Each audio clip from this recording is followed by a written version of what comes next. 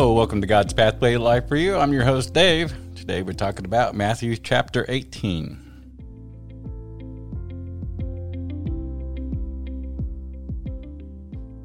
Well, hello, and thank you for returning to the podcast. Today we're going to be talking about Matthew chapter 18. But before I get started, I'd like to say a little prayer. Lord, Father in heaven, please hear my prayer. Please help us to truly understand the word, to let your word live in our hearts every day, to guide us and to comfort us and to redirect us and to conform us into your Son's image. All this I pray in Jesus' name. Amen. Okay, you always got to start your Bible study with a prayer. Ask God to cleanse you and wash you and make you whole and have the Holy Spirit ready to go when you start your Bible study. That way you get a good understanding. So let's go ahead and get right into this chapter 18. I think this chapter 18, we're going to talk about the greatest in the kingdom of heaven. Who's the greatest in the kingdom of heaven? And so let's get right into this. It said, at the same time, there came the disciples to Jesus saying, who is the greatest in the kingdom of heaven? And Jesus called a little child to him and sat him in the midst of them. And he said, truly I say to you, except you be changed and become like a little child, you shall not enter into the kingdom of heaven.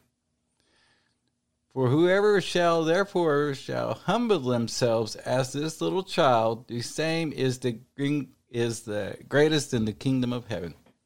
Now, when he's talking about a little child, he's talking about Christians. He's not talking about the lost. He's talking about the Christian people. And whoever shall receive a little child in my name shall receive me. He's saying if you ever receive a Christian in your home or your life, your job or whatever, you receive Christ because Christ dwells in that Christian. But whoever offends one of these little ones, which believes in me, it would be better for him to hang a millstone around his neck and he'd be drowned in the deepest sea. He's talking about like the Joel Osteens and the Clef Dollars and those false teachers and false preachers out there. There's a lot of people out there that the world system is evil, and we're not against people. We don't hate people. You don't hate people. You can dislike the things that people do, but you don't hate the people. We're in this battle, the spiritual battle against is spiritual warfare against powers and principalities in places. So when he's talking about that, where was I? I lost my place. And whoever shall offend one of these little ones which believes in me, it were better for him that a millstone were hung about his neck and that he was drowned in the deepest part of the sea. So he's talking about the false teachers and false prophets that lead Christians astray, because there's a group of people out there in the world that's their job is to take Christians and lead them astray and take them away from God. 7. Woe to the world because of offenses, wrongdoings, for it must need be, it is necessary that offenses come. But woe to that man by whom the offenses come. Everybody gets offense. Everybody does wrong. But when you get done wrong too, you should take that and put it in your little backpack. I call it the Christian backpack, and forget about it. Forgive that person, forget about the wrong, take that wrong, put it in your Christian backpack and forget about it. And then on the day you stand before the Lord, he'll reach inside your backpack, he'll pull out that wrong and he'll write it right there for you. But offense comes from the person who's offending. He's talking about the people who are offending these Christians. It's better for them. It's woe to those guys who offend Christians because they're going to stand before the wrath of God. 8. Wherefore, if your hands or your feet offend you, he's talking about offenses, about the Christian lifestyle. So, if you're being offended. So, woe if your hands or if your feet, a foot, or offend you, cut it off and cast it from you. It is better for you to enter life halted or maimed rather than having 2 hands or 2 feet to be casted into the lake of fire.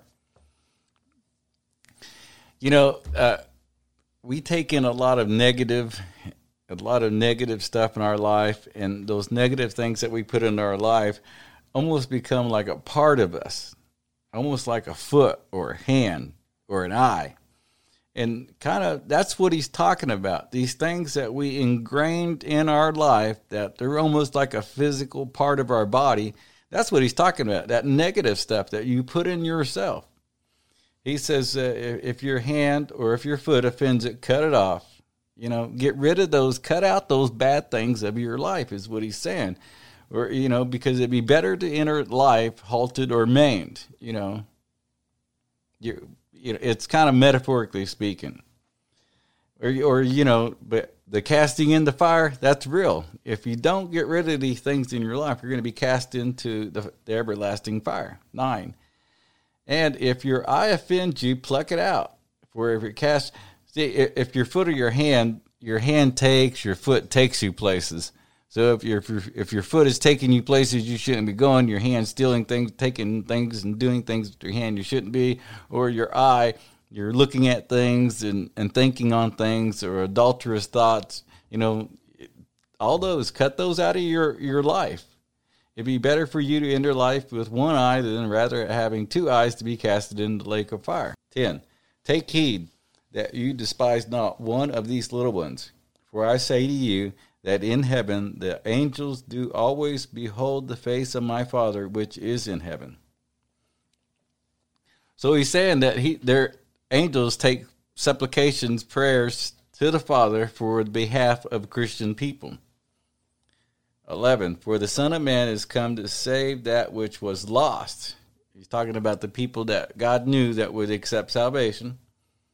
How think you if a man have 100 sheep and one of them go astray, does he not leave the 99 and go into the mountains and seek that which is gone astray? 13.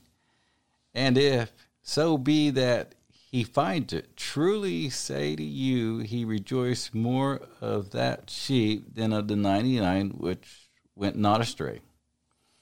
So he's saying, when one of God's people goes astray, God will always go after him and bring him back into the fold. That's why I'm saying, if you have a reconnection with God, if you're listening to this podcast and you're reconnecting with God now, this is what's happening. God, you went astray from God, but God loved you. You're a child of God, and He's sent things in your life, to bring you back to Him. So let's see.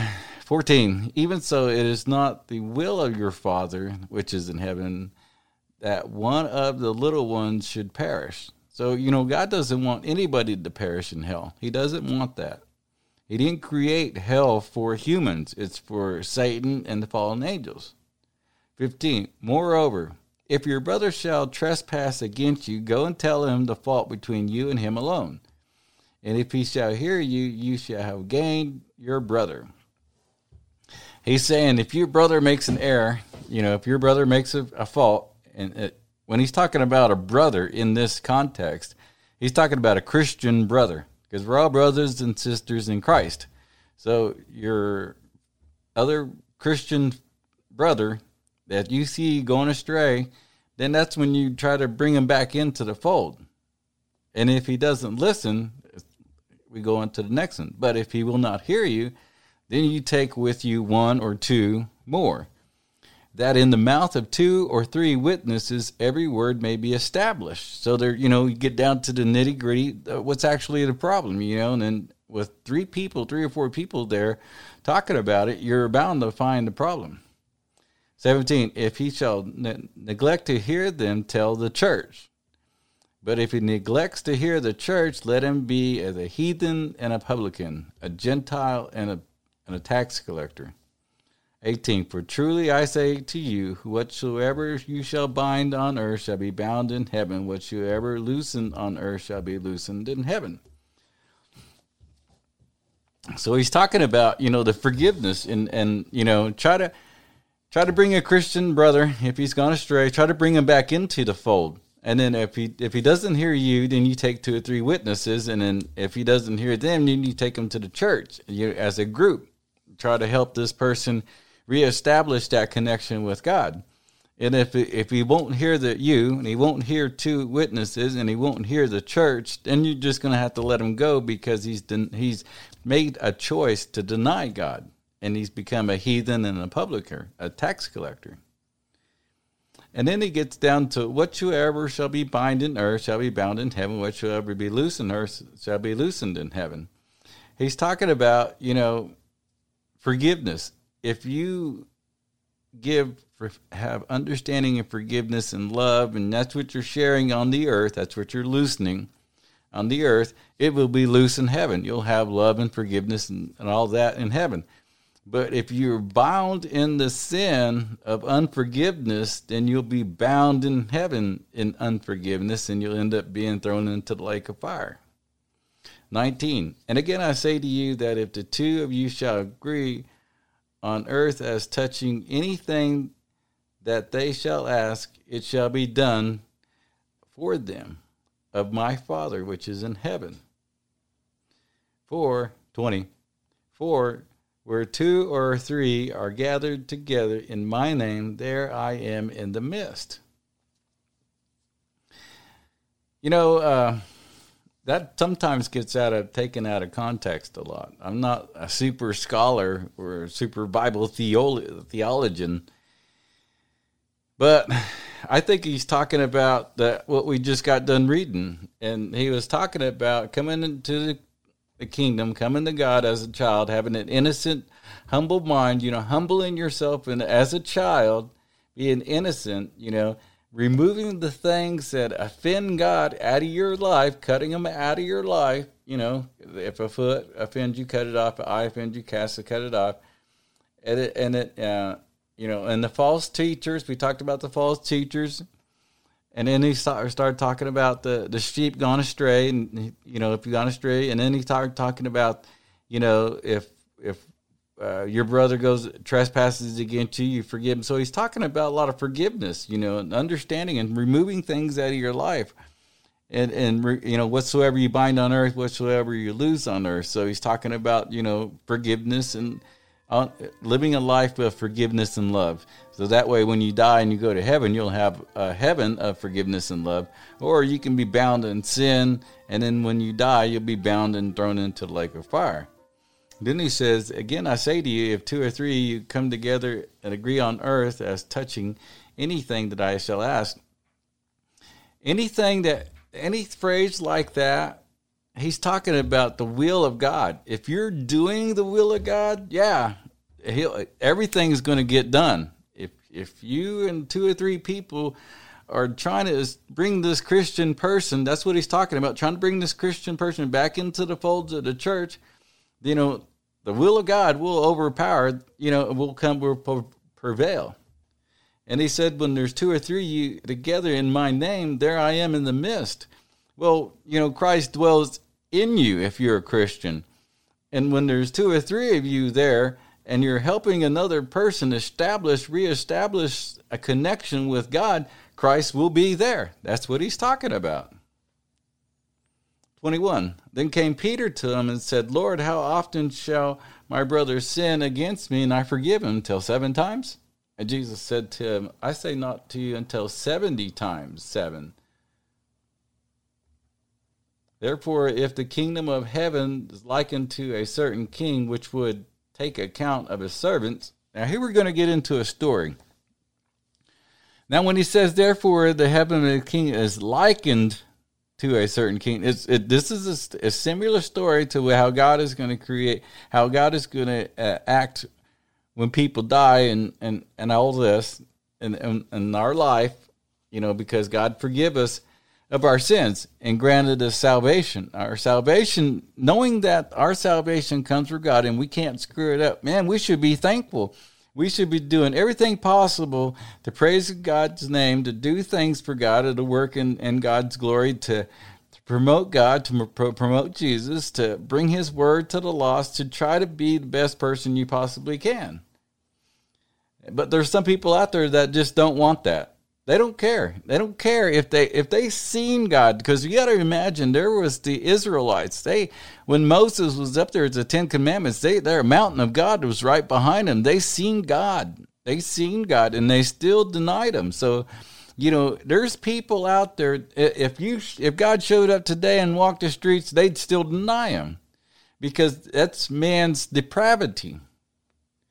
But we're going to get into this little story. It says, therefore the kingdom of heaven is like unto a certain king, which would take an account of his servant. 24. And when he began to reckon, one was brought to him, which owed him 10,000 talents. Okay, 10,000 talents is equal to, I would say $1 billion. $1 billion. It would take, I think it's 10,000 work hours to pay that 10,000 talents. And see, the reason why Jesus used this word 10,000 talents is because in the Greek money structure, number structure, the 10,000 talents things, that was the highest amount. There was no higher amount. So remember that when you read that, it means we're talking billions of dollars. I mean, impossible to pay. 25. But as for as much as he had not to pay, his Lord commanded him to be sold, and his wife and his children and all that he had in payment to be made. It wouldn't equal $1 billion. 26. The servant therefore fell down and worshipped him, saying, Lord, have patience with me, and I will pay you all. 27. Then the Lord of that servant was moved with compassion and loosened him and forgave him from the debt. 28. But the same servant went out, the same guy that just got a reprieve from his boss, from his owner, just went out. But the servant went out and found one of his fellow servants, a buddy that he knows, which owed him 100 pence. Now, 100 pence was 600 years, I think, or 600 something days. Yeah, 600 something days of work. So a very minute amount of money. Very minute amount of money. Something that could possibly be paid back. So he found him with the, But the servant went out and found one of the servants which owed him 100 pence, 600 days worth of work. And he laid hands on him and took him by the throat, saying, Pay me that which you owe me. 29. And his fellow servant fell down at his feet and besought him, saying, Have patience with me, and I will pay you all. 30. And he would not, but went and cast him into prison till he should pay the debt. 31. So when his fellow servants saw what was done, because whatever you do in life, someone's always watching you. Someone's always watching you what you do in life. 31. So when his fellow servants saw what was done, they were very sorry and came and told their Lord what all that was done. So they went and told on him to the guy that forgave his debt. 32. Then the Lord, after that he had called him and said to him, O wicked servant, I forgave you all the debt because you desired me, you entreated me, you begged me. 33. Should not you also have compassion on your fellow servant? He's asking to have compassion and love and understanding and forgiveness. Shouldn't you have compassion on your fellow servant, even as I had pity on you? 34. And the Lord was angry and delivered him to the tormentor till he should pay all that was due to him. And remember, that was $1 billion. That was $1 billion. And once they throw you in jail, how are you going to pay? How are you going to pay? So this basically means eternally. He's talking eternally. 35. So likewise shall my heavenly Father do also to you, if you from your heart forgive not every one of his brothers their trespasses. So that whole chapter of 18, if we go back over and look, he was asking you to be converted, to be changed into a child. And what's a child? A child is humble. Humble yourself like a little child, he says.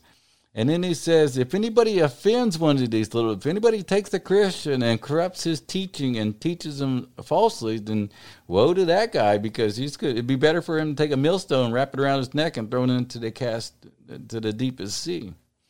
Then he says, the things that you put in your life, you should cut them out of your life, because it's better the inner life maimed or halted than the inner life having those things to cast you into hell. So cut those things out of your life.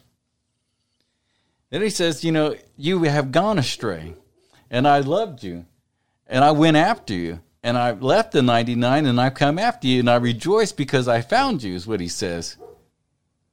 So remember that, when you're out there and you feel like you're lost, you're not lost. You may be thinking you're lost, but Christ is searching for you, and he's going to find you, and he's going to bring you back in. Even so, it is not the will of my Father, which is in heaven, that one of these little ones should perish. So he doesn't desire his Christian people to fail or fall or anything like that. But he asks in 15, he asks you to forgive your brother of his trespasses. And then they say, or your brother, when your brother trespasses, if you go and you tell him, hey, look, let's try to reconcile this difference, this argument, this problem that we have. Let's try to put it to bed. Let's get it over with so we can move on. And if he doesn't hear you, you take somebody with you. And if he doesn't hear them, you take them to the church, because you got to remember he's talking to a Christian about Christian people.